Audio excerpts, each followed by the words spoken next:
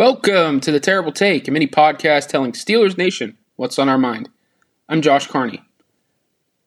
If you were a bit disappointed seeing some of the clips early on from OTAs, minicamp, and even the first few days of training camp of Pittsburgh Steelers rookie tight end Darnell Washington looking rather sluggish and rough, well, you weren't alone. He had a relatively slow start to his tenure in the black and gold.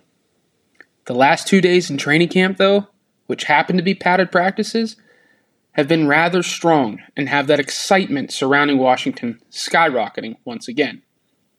With the pads on, he's a different player. That animal we saw on tape at Georgia the last 2 seasons, it's showing itself again. Sometimes football isn't meant to be played in shorts and shirts. Washington is proof of that. Since the pads came on, Washington has had 2 very strong days overall in Latrobe. Tuesday, the first padded practice for the Steelers, he won both reps against TJ Watt in the backs-on-backers drill, earning praise from head coach Mike Tomlin. Later that day, he boxed out cornerback James Pierre for a touchdown in a team session. Washington continued his strong play Wednesday as he went up for a ball over safety Miles Killebrew like it was a rebound and ripped it down for a score in a team session. He also had a strong day as a run blocker overall and is starting to look the part for the Steelers. He remains a work in progress overall at the position, especially from a route running perspective.